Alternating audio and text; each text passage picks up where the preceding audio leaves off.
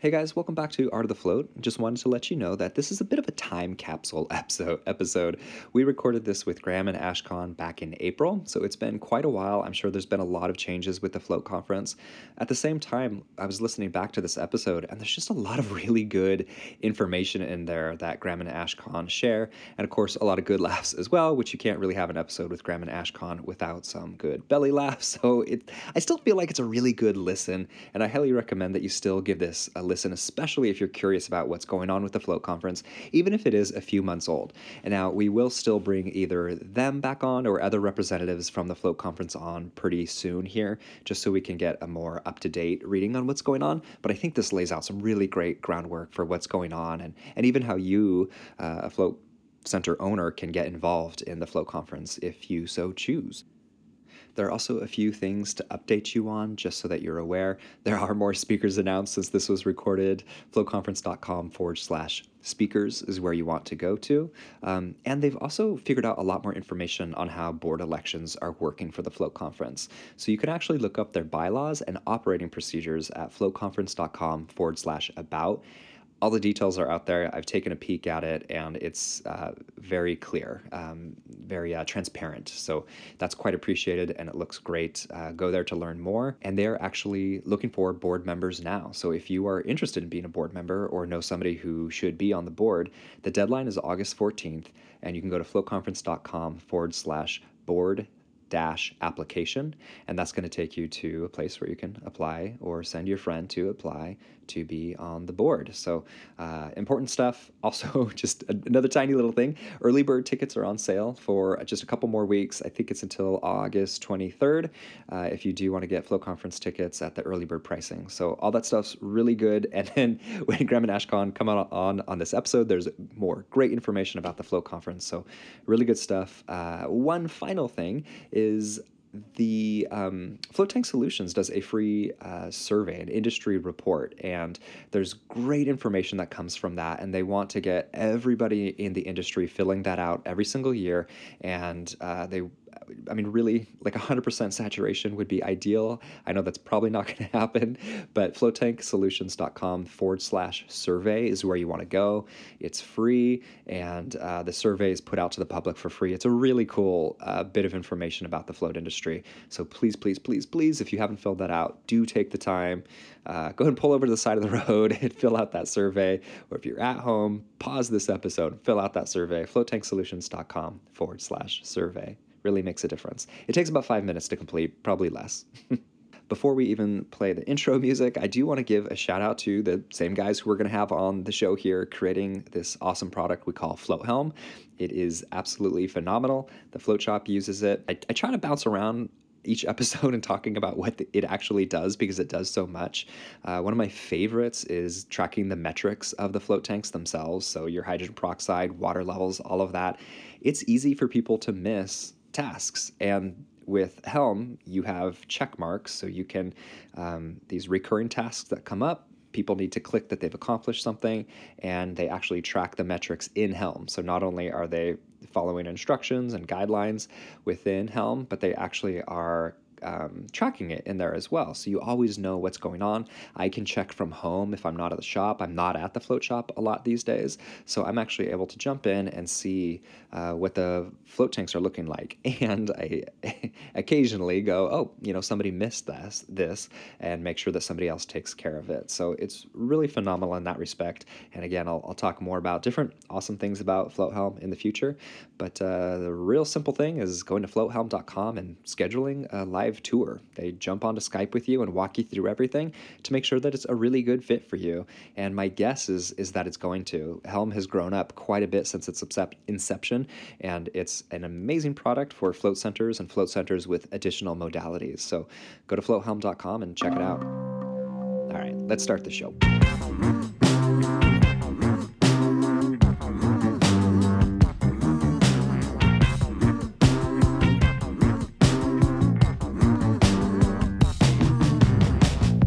Welcome to Art of the Float, where float centers thrive. I'm Dylan, owner of the Float Shop in Portland, Oregon. This is Gloria, owner of Float 60 in Chicago and Indiana. And this is Drew, owner of New Hampshire Float in New Hampshire. Welcome back, guys. Thanks for joining us. We've got an awesome episode. We're going to be talking to Graham and Ashcon about the Float Conference. They have some really cool behind-the-scenes information on the Float Conference. Gloria is also working on the new Float Conference and has some great info to share as well. So we'll tap them for all the information that they have. Should be really good stuff. I'm excited about that. Before we do that, I do want to talk a little bit about social media and some stuff that I've been working on for the Float Shop social media. I think on the whole, marketing float centers is an issue that I think a lot of float centers have. A lot of us went in with the you build it, they will come mentality. I hear that quite a bit. And then as it turns out, that's not 100% true. It does take work to bring people in. Word of mouth is great, don't get me wrong, but it does take more than that. And one thing that I personally, particularly if you ever did listen to the previous version of the show, you know that I am terrible or have been terrible at Instagram. I got on the Facebook train somewhat unwillingly and pretty much just stayed there and didn't grow to Instagram. I find that when we do post on Instagram, it gets a lot of reactions, maybe even more than our Facebook page, even if it doesn't have as wide of a reach. And I find that really interesting because they have much smaller user numbers than Facebook does. But you got to go where people are interacting, where they're finding value in your media posts. So I started really focusing on my social media for Instagram. Fortunately, that also boosts my Facebook as well, and I'll talk a little bit about more about that in just a second here. But are you guys using Buffer or Hootsuite? I use something called Iconosquare, but I've also used Hootsuite in the past. I've used a myriad of different tools, but Iconosquare is the current flavor. Can I just ask the Iconoflare, is that similar to, how do you say it, Gloria? Sorry. Iconosquare. Okay. It's Iconosquare. Yeah, Iconosquare. So is that similar to Hootsuite that you schedule posts and then it automatically posts to multiple platforms? That's the idea of that, right? Okay. Correct. Mm-hmm. I do not use that only because somewhere along the line I heard, and I don't know if it's true or not, of course, because this isn't my specialty, but that if you should post individual platforms and they're algorithmed differently than if you use one. I don't know if that's true, if you guys have different results based off of that. Yeah, that is something, again, referencing our previous show, Amy had dispelled that. So that is something that is very strong belief in people who know about social media platforms and sending out those posts. That is something that I ascribe to as well, but there's been more recent research that has shown that is not the case. I don't know if it ever was the case, but it appears as though that is not currently accurate, which could change tomorrow because social media, right? Like, that's just how it is. And they don't share their algorithms for very good reason, at the least, so people can't take advantage of the algorithm. But apparently using these things, like the one I'm using, Buffer, don't degrade the algorithm of the reach it'll get to. As opposed to a live post on Facebook. Like, I create it and hit send or post. So, okay. Drew, you got ahead of me there. That's perfect. Talking about what these things are. Basically, you create your social media content, you file it into this tool in your browser, and then it just files it out as you want it to. There are a couple different options for how you can tweak it, but I like to be in complete control of setting it each time that I put it in the system. So it can kind of auto post it for you. I don't like it to do that. I switched from Hootsuite to Buffer because the UI was super simple. And right now, that's all I want. I just want... It almost kind of reminds me of Mac UI going from a PC. Hootsuite was PC. Maybe there's more versatility there, but I really like the simplicity of Buffer. That's all I want right now. Because what I'm not going for behind-the-scenes algorithms. I'm not going for looking at trends on hashtags as much at the moment. All I want to see, or all I want to do, is create my post and queue it. That's all. And Buffer is perfect for that for me right now. So I want to talk a little bit about how I started doing this more consistently, because my problem is, and has been since we opened, is I get super inspired, and then I create a bunch of posts, and then I drop off the map, and there's no media posts, and believe it or not, I'm not an extrovert. I really like my introvert time and not communicating. And so I can spend a lot of time in that hole of my cave of not being external. So the inspiration doesn't come as regularly as it is necessary. And finding that inspiration, why am I inspired about this all the time? It can be hard to find that spark. So there are a few things that I've been doing to break down to get inspired, to break down what my posts look like, to create consistency, and using Buffer to put it out continuously. And so I want to just go over that stuff a little bit before we get the Float On guys on here. So one is deciding, what am I trying to do? Like, what am I trying to sell with my branding? Am I trying to make floating look cool? Like so much of, this is a bad example, I guess, but smoking ads is like, it's cool. Like you're the Cool Joe Camel or the Marlboro Man. Drew, did you want to add something to that? No, it's totally true. And what's cool has changed. Yeah. Right? So the Marlboro Man used to be cool, mm-hmm. and that's not cool anymore. So but cool is a factor in marketing, right? Yeah, mom jeans are cool again. If you can believe that, they are actually back in, which is absolutely insane to me. So if you're trying to sell cool, you got to be on that cutting edge. Fortunately, I'm not trying to sell cool because I have no idea what's going on with that. Are you trying to educate the public? That makes a lot of sense with floating. Like so many people don't know what a float tank is, let alone the benefits of it, let alone how to put your earplugs in properly. Are you trying to show how comfortable your space is? Are you trying to sell the space itself and the feel that people should have when they visit it?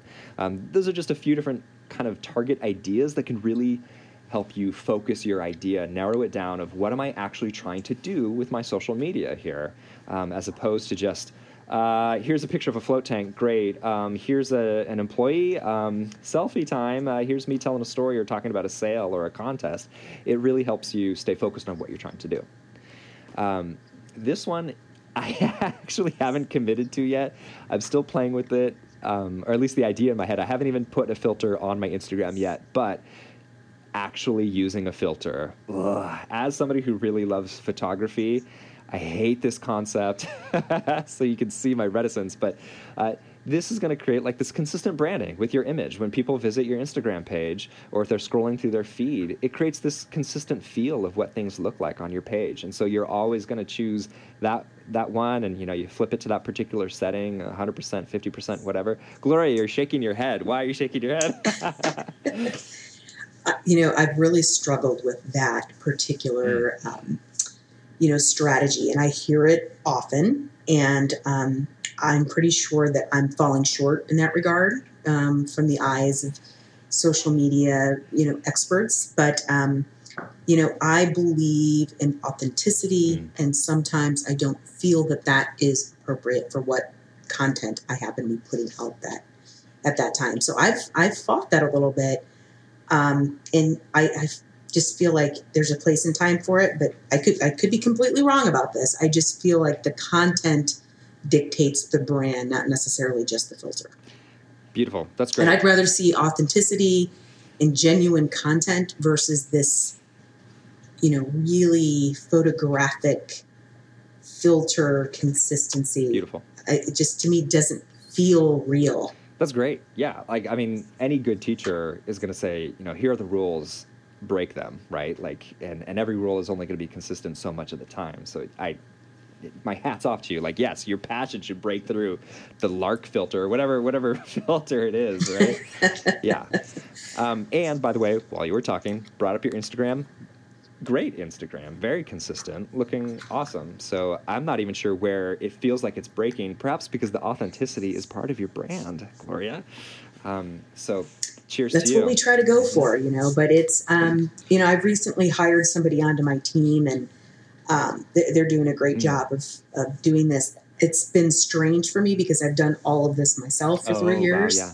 So giving this up has been a little bit It's hard. Yeah. It's hard. Yeah. But with 3 locations, I do need the help, and I recognize that. Nice work.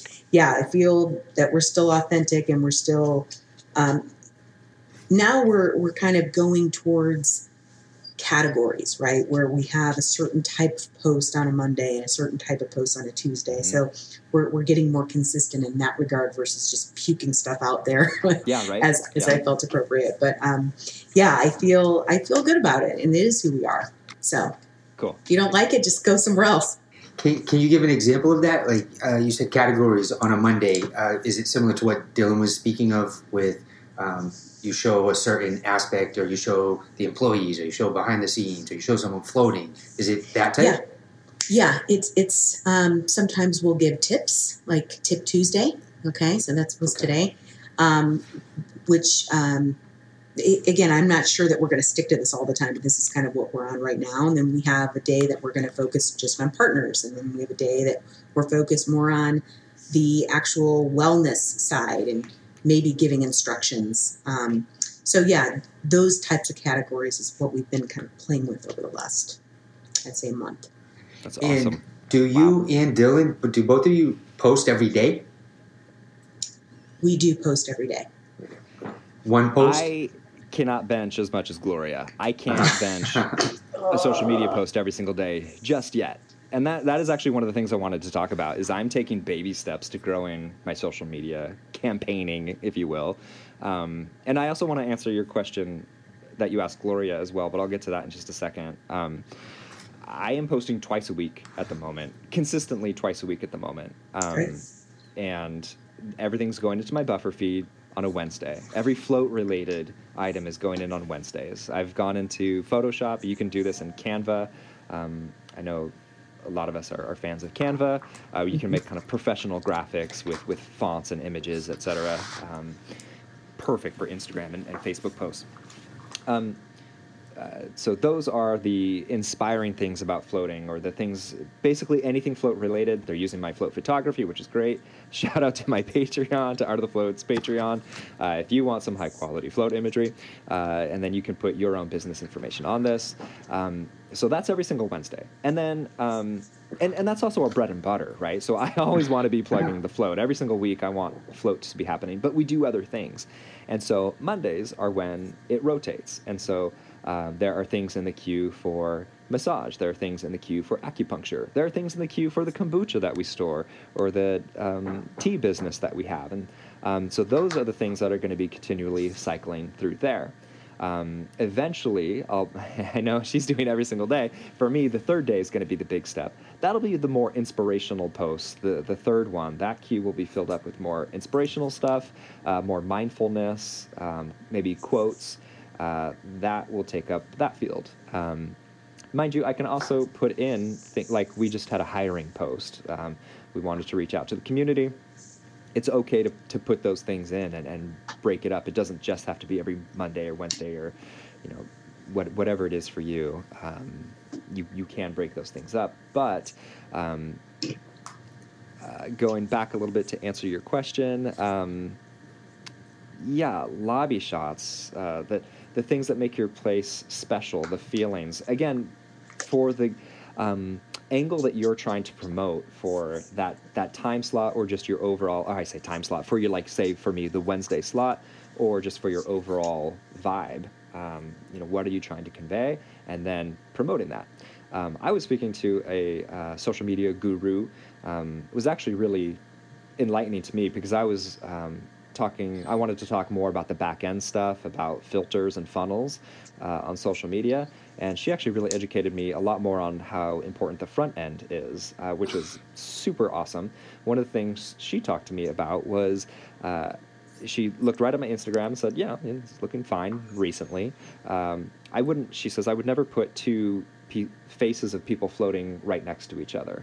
And once I looked at it from that perspective, it was like, oh yeah, if I go to these other companies that have really professional branding, they've got a lobby shot, they've got an up close face shot, they've got a logo, or the product shot. It's always alternating, and it doesn't cycle perfectly, but it's always being broken up. And it's rare that you're going to see two of, I guess I said kombucha earlier, it's going to be rare that you see two bottles of kombucha and 2 shots in a row from a company that is, really doing a good job with their branding.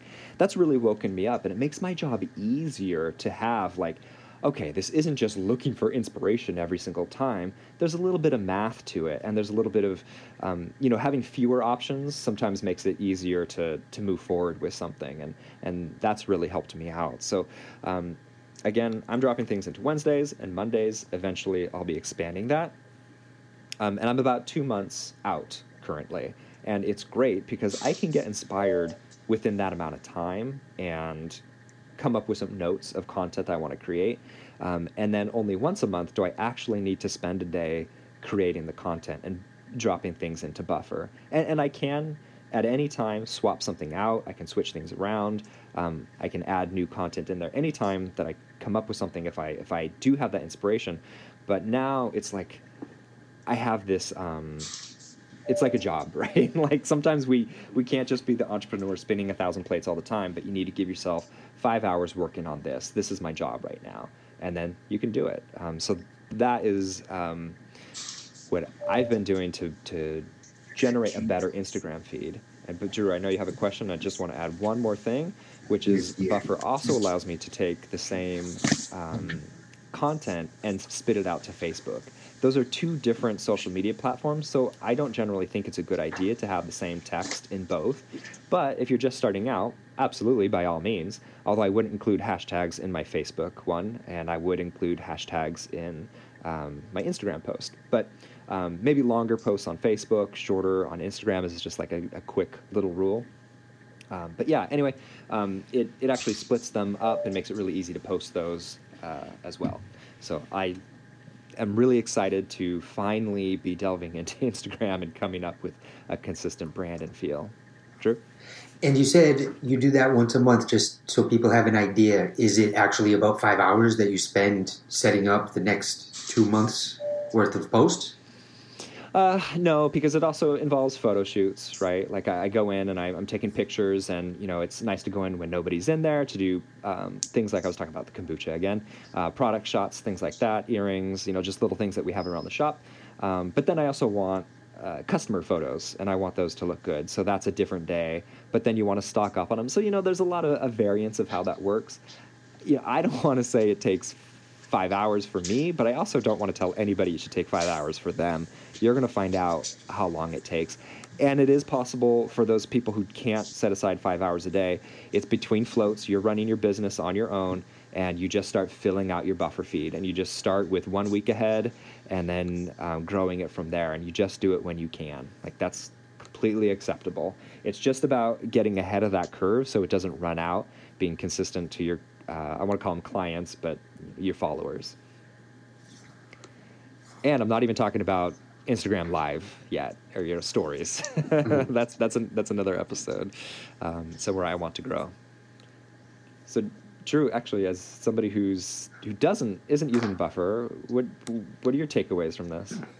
I think I want to learn more about Buffer. Do you have to actually pay for that, or is it free? The base version is free, and that's what I'm using currently. Okay, so I'm actually going to be looking into Buffer, and nice. Hopefully I'm going to take a little bit from both you and Gloria, and I'm going to talk to a couple of my employees to try to do that more consistently. And I'm a smaller float center. I only have two float tanks at the moment, building a third. So we're booked out, and it's a little easier to fill 2 tanks, right, mm-hmm. than 4 or 6. Mm-hmm. So part of my, and maybe Gloria, you have some feedback on this, part of my hesitance to posting continuously, I definitely have a lot of, reservations the way you do, Dylan, but also I can keep posting, but I don't have floats for people to float in. So do I keep posting? And I've been in this spot where I say to myself, hey, I'm booking out, quite a ways that rich people's problems, right? Yeah. No, I mean, bad. I would say absolutely keep posting, because you have to keep this very top of going to overfill your tanks from doing these posts, right? You're just building your brand and building the awareness and reminding people to book another float. The fact that they might not be able to get in for a couple of weeks is a great thing, right? Just keep them queuing up. But I think Buffer's a great tool. I've used that one before in the past as well. I think just getting your employees engaged is also cool. I mean, we can have a whole episode on the different channels and what we do, but I actually use Snapchat as well, which I know is a little bit strange and out there. But we're not as consistent as we used to be. We have a filter that I've paid for, paid for advertising around a certain geography. But yeah, I think, Drew, the answer is go, go, go. Don't stop. Okay. Shoot, I was going to say coast. Wait it out. Huh. Yeah, no, I also completely agree. Gloria, what do you like about your app?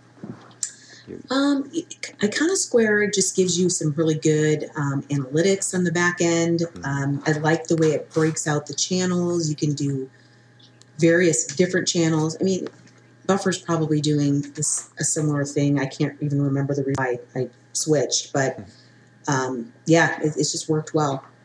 I would put, I don't know if a challenge is the right word, but I would love everybody who is listening to this episode to download one of these apps, download multiples, see which one looks right for you. Yeah, Drew, don't just download Buffer, check a few out.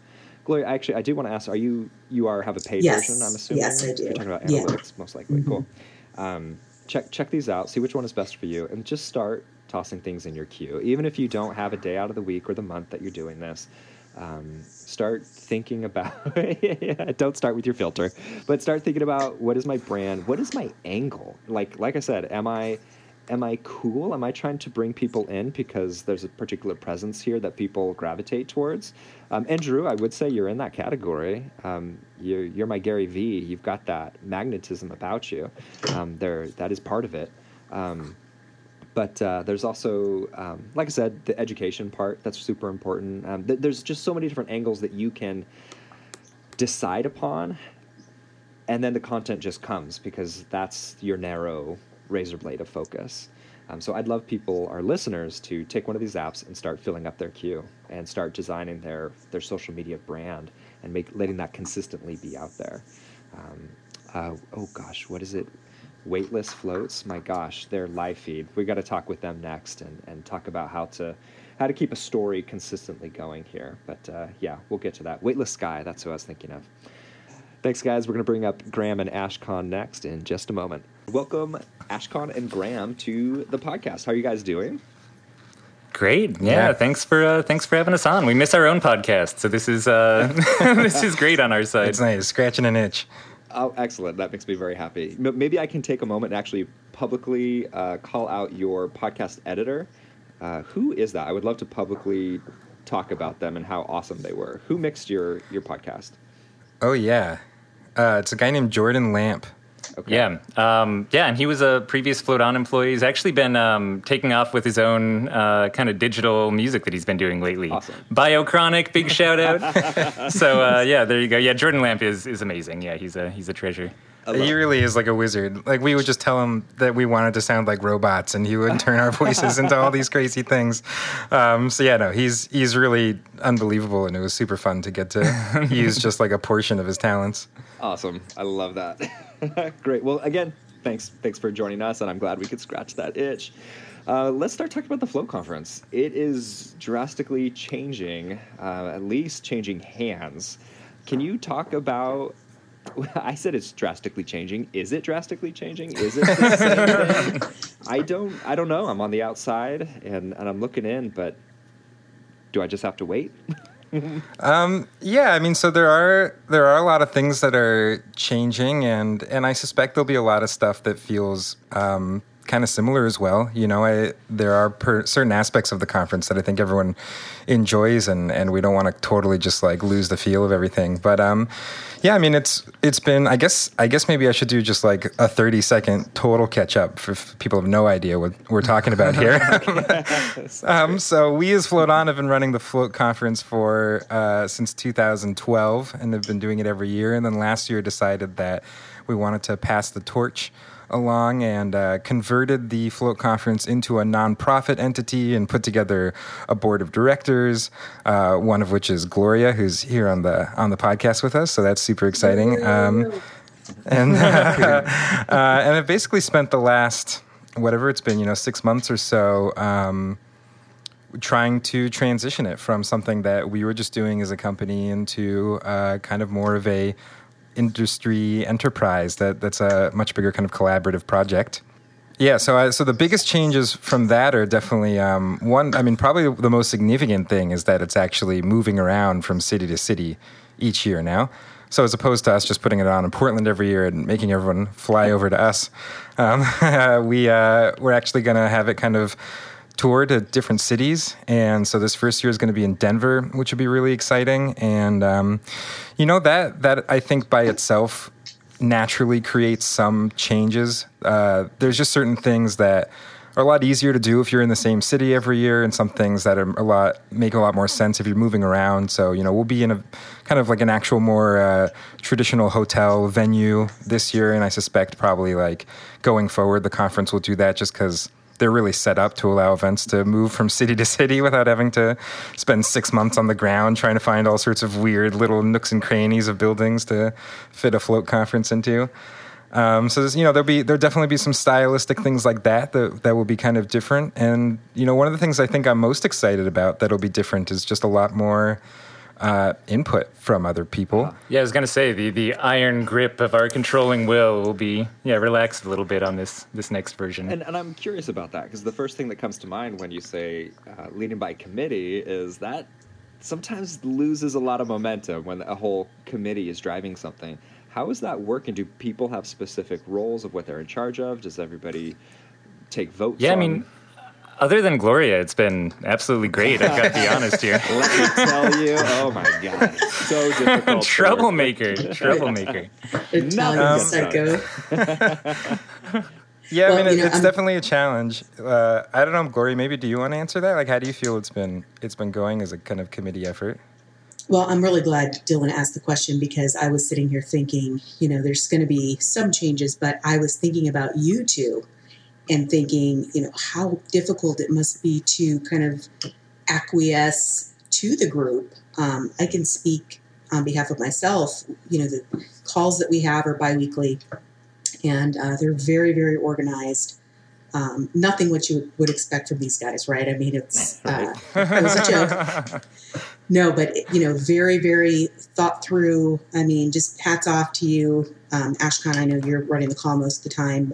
Graham, I know you're doing a lot of stuff in the background too, but mainly mustache grooming. Yeah. Yeah, but it's been a very unique experience, kind of being on these calls and working in a collaborative way. But definitely, clearly, the leadership is still coming from Ashkan and his experience, but he's just so gracious and open to get different ideas and feedback. So it's been going really well from my perspective.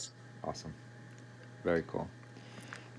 Maybe actually, Gloria, can I follow up with you on how do you see the differences of last year's conference to the new one for what we will see going to visit it? Well, like he said, I think we're trying to preserve a lot of the things that the people enjoy, but the venue change is a huge thing, because when I think about the Float Conference, I think Portland. I think Float On. I think, just that whole ethos that's been created, that goes away. And I'm curious to see what it's going to feel like in Denver. But I have a feeling wherever we go, it's going to be a really educational, primary education, and then fun. Nice. But it's been really interesting just to kind of see the different personalities come together and formulate opinions about what to do, and it's going to be cool to see it in action.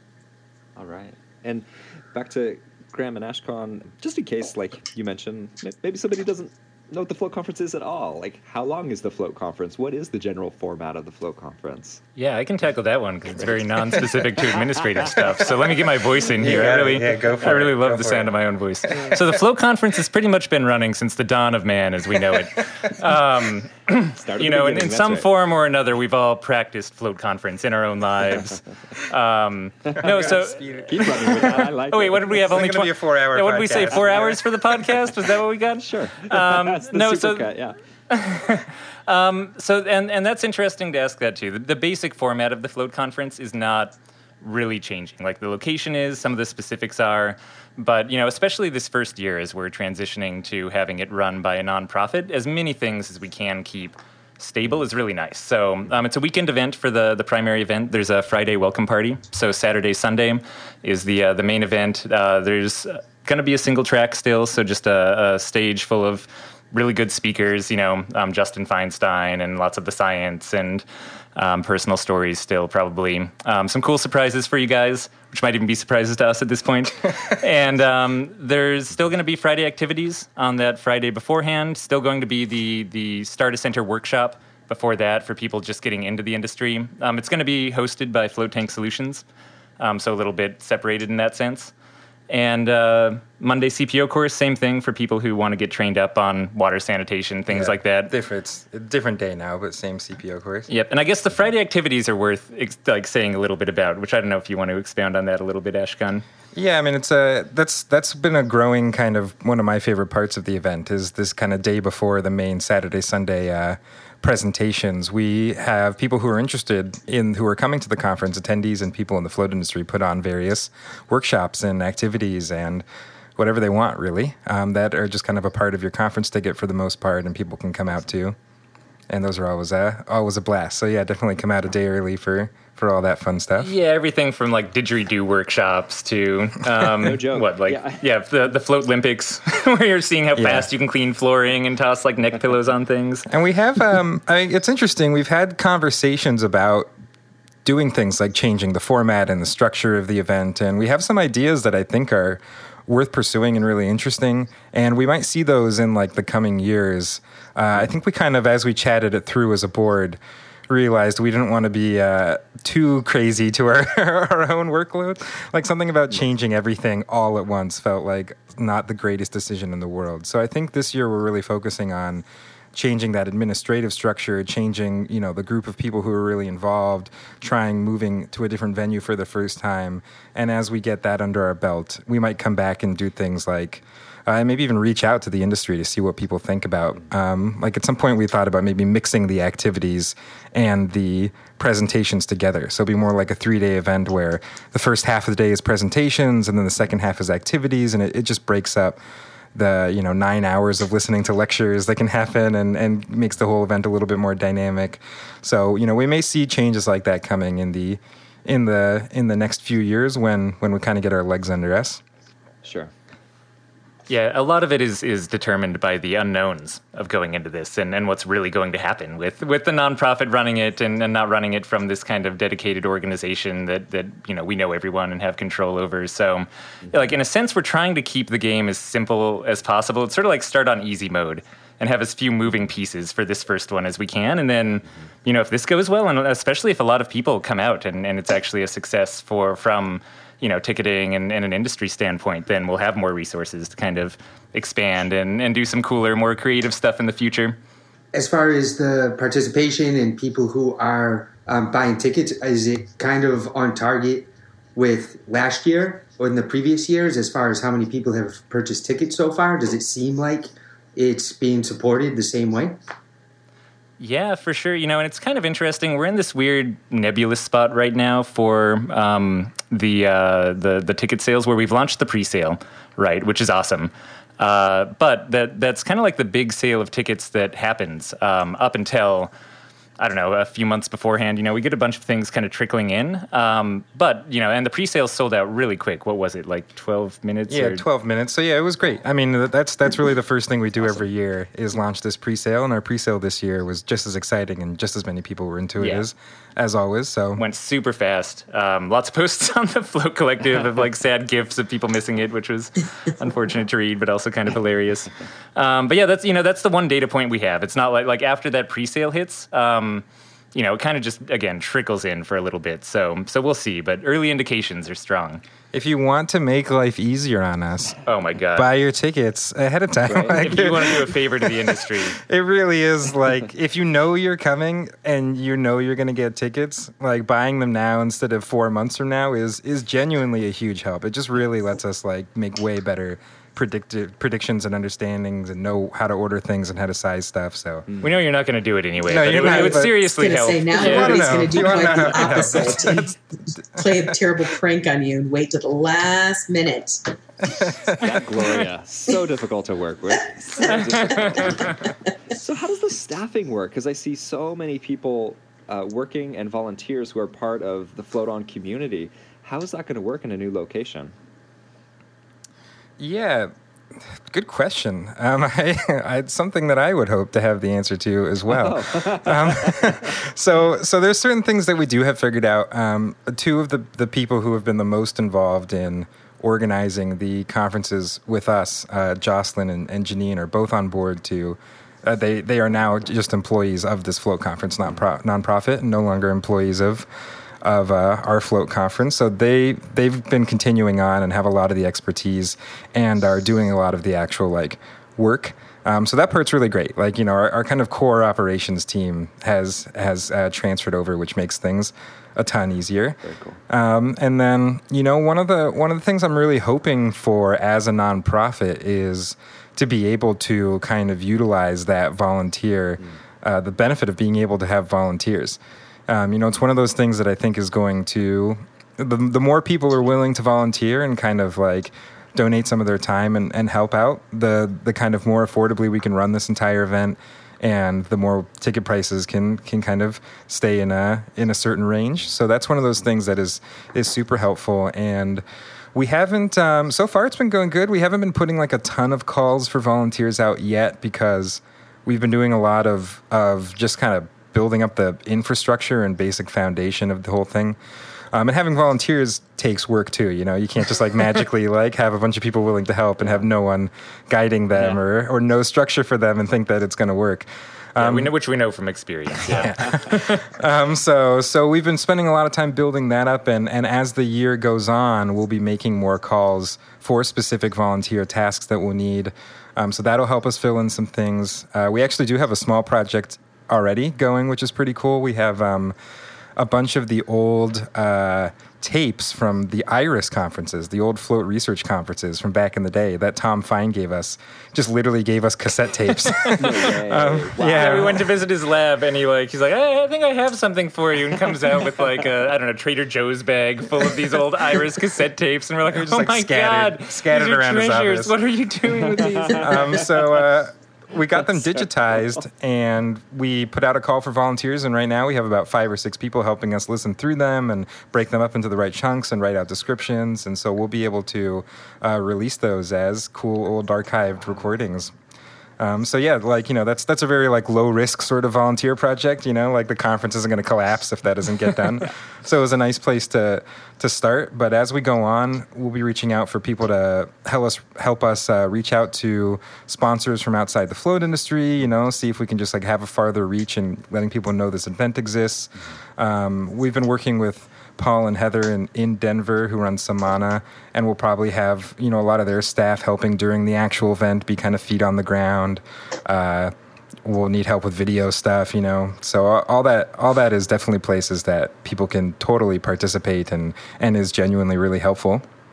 I may be a little bit out of the loop on this. I'm not sure if you've announced it, but are there any speakers that you can announce on the podcast?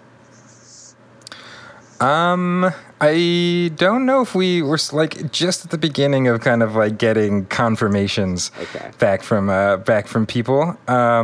I can tell you, Justin Feinstein and his crew are pretty regulars with the Float Conference, and I don't see anything indicating that won't be the case again this year. Yeah. So that's always fun to have him and all those people out. I agree. We just did talk to Stephen Johnson, who is on board to actually be the MC rather than a speaker. Okay, wow. Those are some big shoes. I think it was the role he was really born for. It's going to just make whatever I've done all these past years seem like an embarrassment. So I'm sure. That's really exciting. But he is very fitting. That's wonderful. Cool. That's great. And yeah, we're that's just kind of like just where we're at right now, is reaching out to some of those regular speakers and making sure their schedules work and stuff. Nice little teaser too. This isn't also totally confirmed, but there's a fellow who is John Torn is his name. He's actually Rip Torn's son, which is kind of awesome. But he wrote a one-man John Lilly play that he performed a couple small performances of over the last year. But he reached out, and I think that that he might be coming out to the Float Conference as well to perform that, which would be cool to see. Awesome. Yeah. How fun. And so fun that people are reaching out to you guys, right? Like, as opposed to always needing to reach out to find others. How cool. Yeah. And, honestly, that's one of the things that's been really cool about this change and having a board and stuff like that is, for all these years, like, it's mostly been us just deciding who speakers are, like we try to make it representative and we try to not influence it too much with our like personal biases. But at the end of the day, like, we have thoughts and opinions and it's hard to totally ignore them. And so bringing on a board and having people like Gloria who suggested people that I didn't even know existed, and just really being able to like widen dilute the blame. Yeah. Yeah. That's one of the things that's been like the most exciting to me personally is having just kind of such a bigger amount of brain power going into those decisions. Lovely. Denver, how did that come up? Denver is interesting. It actually it came up partially out of convenience, which was that we actually here in Portland had some amount of difficulty securing a venue every year. Like, we got to a big enough size that there were really only like one, maybe two options in town. Really just one, that Newmark Theater that we had been in for a couple years. And a small enough size that we couldn't book like the biggest 2,500 person thing. Yeah, it's actually really like silly. around like 600-700 people is actually a really awkward size for, especially Portland, like where we are. Yeah. Well, especially when you're lugging float tanks into the venue too. Yeah, we have a lot of particular requirements. So it actually was so difficult last year that we had to start considering for our 2018 event that we might have to go to a different city. And so we were looking at Denver because it's about the same size as Portland. There's a cool float scene there. It's decently centrally located. It's a fun city. It kind of like stuck out to us. We looked at a couple other places too. But Janine and I actually traveled out there and did a bunch of legwork to potentially put on the 2018 Float Conference there. So we toured a bunch of venues and looked at all the hotels, and we spent almost a week like really digging into what it would take to put an event on there. And then we got really lucky and managed to get the space in Portland again, and we're like, phew, and just forgot about all that stuff that we did. But the result was when we wanted to move this to a new city, again, with helping this kind of transition be as smooth as possible, it made a lot of sense to take advantage of all that legwork we did already. So in years going forward, I imagine it'll be a slightly more involved process to choose the city. I think we'll actually be taking applications from people and having it be a little bit more of a thing. And for the first year, it was somewhat more a matter of pragmatism. Which we kind of did, though. We took some applications, or at least some people sent some in. We looked at them. We read them. The people who naturally, we didn't really put out a call, but the people who just like got in touch with us because they really wanted to pitch their city, we did discuss and talk about. And we still landed on Denver just because of a lot of those same reasons, centrally located and good float scene. And Paul and Heather from Samana were down to be the kind of float liaisons, as we've been calling them, for the first year. So the pieces were kind of all fitting together there.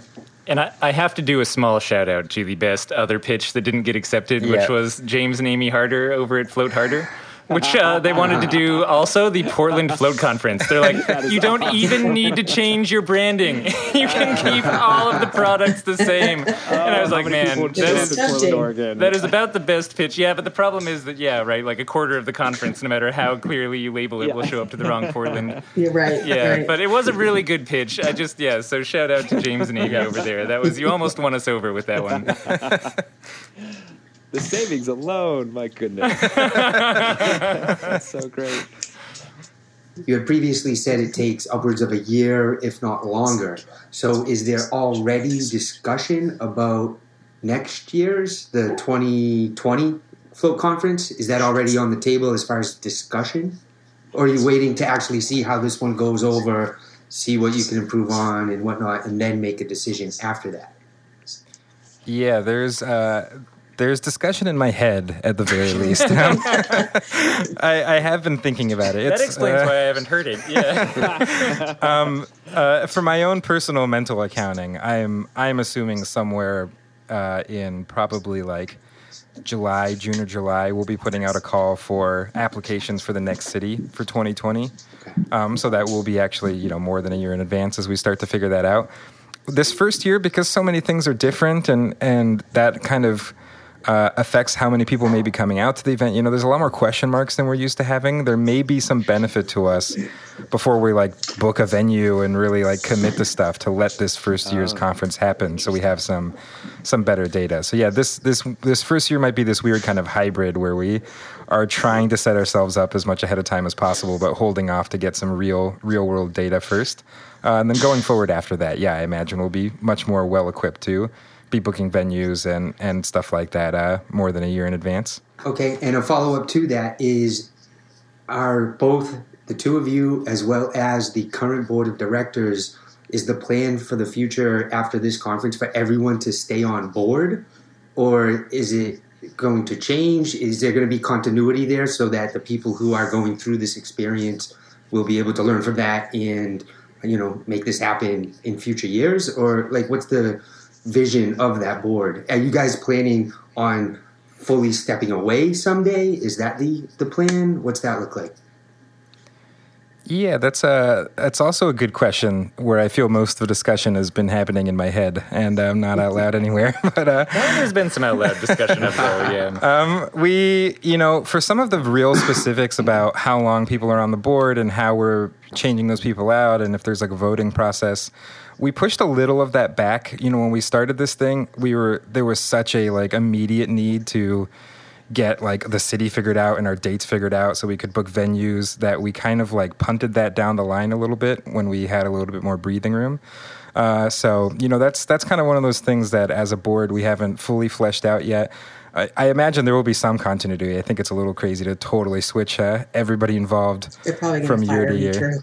There'll be one spot open next year. No, I'm hoping people will want to stay on the board. We'll have to figure it out. I kind of duped everyone into being on the board as a low commitment thing. So, maybe they don't exactly know yet that I'm expecting it to maybe go on a couple years. Surprise! We're hoping. Yeah. So yeah, that's definitely stuff that we don't have all of the total details completely ironed out yet. But is on our to-do list to figure out. And then for our own involvement, right now there's a lot of involvement because we're it's all in our heads and we have to do a lot of knowledge transfer. And half of switching over to being a nonprofit is actually just on the Float On side. There's a lot of work, not even, were we not to be involved in the Float conference going forward, we'd still just be so involved right now as a result of all the asset transfer and even things like getting all of the passwords and user logins for the Float conference all transferred over is incredibly time consuming. It's crazy. Yeah. It's been basically the last 6 months of my life. I've still almost been working full time on this just because it's been such a project to set up a nonprofit and fill out the tax exemption forms and hire a CPA and do literally go through our office and be this is the Float conferences and this is ours and this is all that has been no small amount of work. Yeah, you measure those forms and how many inches of vertical space they take up. So yeah, they're not small. Well, just the technology infrastructure that you have to have these documents running between the different board members. I mean, that was a whole structure that you had to kind of take apart from the website and start out with new domain names and all of that, right? Yep. Exactly. Yep. All that sort of stuff. Switch the hosting of the website. Which is a total Everything PDA. has been separated. Oh my God, yes. Wow. Yeah. Not to give anyone nightmares out there. Yeah. But and also to say that, right now we're super involved as a result of all of that. But going forward, especially, we'll definitely be involved for this year, obviously, until it goes on the next year. But hopefully, in my mind, and we haven't talked about this too much. In my mind, hopefully, we even find a different chair for the board and kind of start this transition to it being run more by the industry. There is a certain amount to which it will feel this year a little bit similar to last year, just because of our involvement. And I don't know, yeah, like I don't really picture us ever not being involved in like some capacity for the near future. But yeah, again, I really think it'll be measured by how much people step up over this next year. And in my mind, yeah, hopefully a lot of the board. I mean, I also would, for that one, I think that we like this idea of a cycle of board members that kind of change, you know, so we don't have like a legacy board necessarily that's there for all 10 years, but yeah, like maybe people stay on for 2-3 years, and that's kind of on a rotating cycle. So you always have new people coming in, new people going out. That was kind of like the dream, at least when we set all of this up. So hopefully some version of that gets accomplished going forward. And I'd certainly like for us to eventually just become a board member or not board members for a couple years and just loosely involved. Or, you know, I definitely want to, I don't want it to kind of still be so much of us, really, like the Float On show. Yeah, you know what I mean? That's one of the things that I think is really cool about this, is having it transform and have a lot of other input from other people. And I feel like in order to do that, we shouldn't just be like secretly, you know, still like making all these decisions behind the scenes. Yeah. Yeah. Also a part of the decision to go to Denver too, like kind of having that distance and not doing it in Portland or something like that is sort of this separation of branding. So yeah, things like that, you know, the more that it really does feel like this transfer over to the industry and like it's not our event, like that's kind of the goal behind a lot of it. Ashkan, please. Oh, so I was just saying, yeah, I mean, my goal for in the future is to have people who are interested and who want to seriously be a part of it, even take on responsibilities as large as that, as being kind of like the, I don't know, like quote unquote director of the conference, making a ton of small decisions, or I'm like the like president of the board right now, and I'm hoping even if by next year, if it feels okay, like I won't have that title anymore. So yeah, there's definitely room in the future for people to not just be involved in a small amount, but to really step up and have a huge involvement if they're into it. And if somebody is interested in participating, because I remember initially, I think there was an email blast that went out to probably Float conference goers to say, hey, do you guys want to participate? Respond back to us. Is there an open-ended way for people to sign up, or will there be another email blast in the future? Yeah, thank you, Dylan. I should mention things about how actionable steps for people to take to be involved. Yeah, if you go to the homepage of the Float Conference website, just floatconference.com, we basically have 2 mailing lists, and you'll see them on there if you scroll down. There'll be 2 different spots you can put your email into. One is just our general mailing list. You'll get updates when speakers are announced, etc. You know, just kind of keep in touch. And the other one is a mailing list for kind of the back end of the Float Conference. And that's the mailing list that we use when we put out calls for volunteer positions that we want to fill, or when we have information just about more of the kind of structure of the nonprofit that we want to get out there. So if you want to be involved, that's the main platform that we're using, and we'll also be making, you know, posts on our social media, Facebook page and stuff like that. Lovely. But yeah, that mailing list is definitely a great place to sign up if you want pretty much any level of involvement, or just to kind of know what's going on the back end. So cool. And I really enjoy the transparency, how public-facing everything has been is really exciting, really cool, and so appreciated. Thank you guys for making a priority of that. It's absolutely awesome. Yeah, for sure. Yeah, I know it's not easy to do that. Yeah, it takes more work, but it's also for us too. You know, we want people to have that transparency so they can give us feedback. You know, like there's no way for people to be like, hey, I wish this part of the conference was different, if you have zero idea how these decisions are being made. Right. Or, you know, it can help to see how we're deciding to do certain things and realize that maybe there were budgeting decisions or something when people want to be involved and tell us how they think it could improve. Yeah, I've definitely had those moments of I think it should be this way, or had thoughts about it being a particular way, and looked through some meeting notes and some information and gone, oh, no, that's a bad idea. Got it. I see why they went this direction. That makes sense.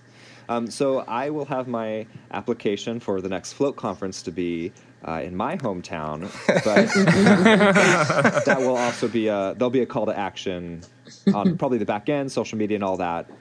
Maybe July or even after the Float conference is what you're saying. So yeah, so to be determined, but yeah, we'll blast that one out kind of as loud as we can when we do it. Yeah, you'll know. You'll know. oh, you'll know. All right. Dylan, if I could just jump in real quick, I'd like to say that I think something we, as well, at least Float Center owners can relate to is you try to set up your Float Center in a way that people come in and they don't see the behind the scenes work. And there's a lot of work going on behind the scenes to provide somebody a good float where they don't have to worry about anything and they can just come in and float and have a relaxing time. And after hearing Graham and Ashcon tonight, I've kind of related to that there's so much behind the scenes that people don't know about. So I definitely want to say kudos to you gentlemen. And I think it's great that there are other people getting involved so they can see and hopefully tell other people about all the behind the scenes work that goes on, because this isn't easy.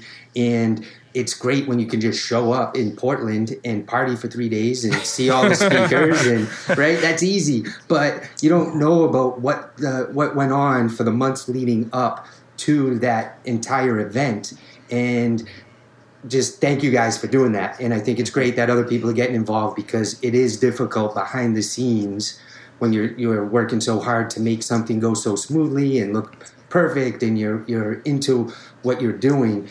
So I just think that that's important for people to kind of keep in mind. If they do have suggestions or if things are different, keep that open mind that, yeah, they are different, and there's a lot of work that goes on behind the scenes to try to make this happen.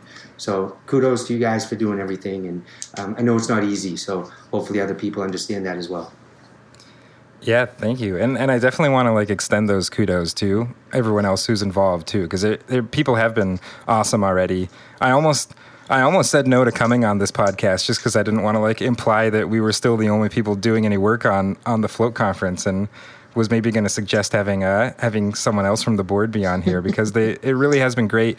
The people involved and who've been on the board have been amazing. They've all been really active about being on these calls as frequently as I demand them, and really contributing and being very thoughtful in their contributions. And obviously the people on the operations side, and we've been pulling other people in from the industry to help with the website. And if you go to the About Us page on our conference, that's where we're going to just kind of list everyone who is involved and volunteers as they help out in the future. So yeah, I definitely want to extend that thanks that you're giving to again, really everyone who's been involved, because so far people have really been putting a lot of love into it already, and it's been great.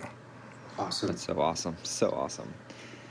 Well, I think maybe next time we will do that. I think this was an important episode. Thank you for deciding to join and kind of pass that torch a little bit, seeing us on the other side of the next Float Conference here as it's being built. So I really appreciate you being here. Graham, Ashcon, thank you for joining us on the pod tonight. It means a lot to me. Yeah.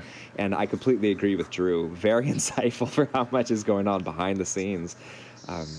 We understand it's an amazing, beautiful conference, but yeah, it does impress upon us how much truly goes into it. So thank you so much for what you do and the amount of work it goes into handing it over. My goodness.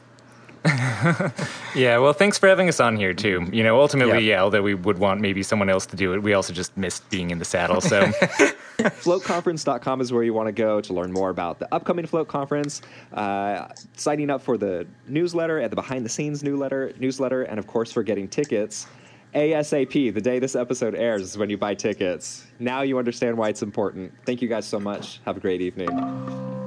Thank you, guys. Thank you. Thank you guys so much for listening. It's been a pleasure.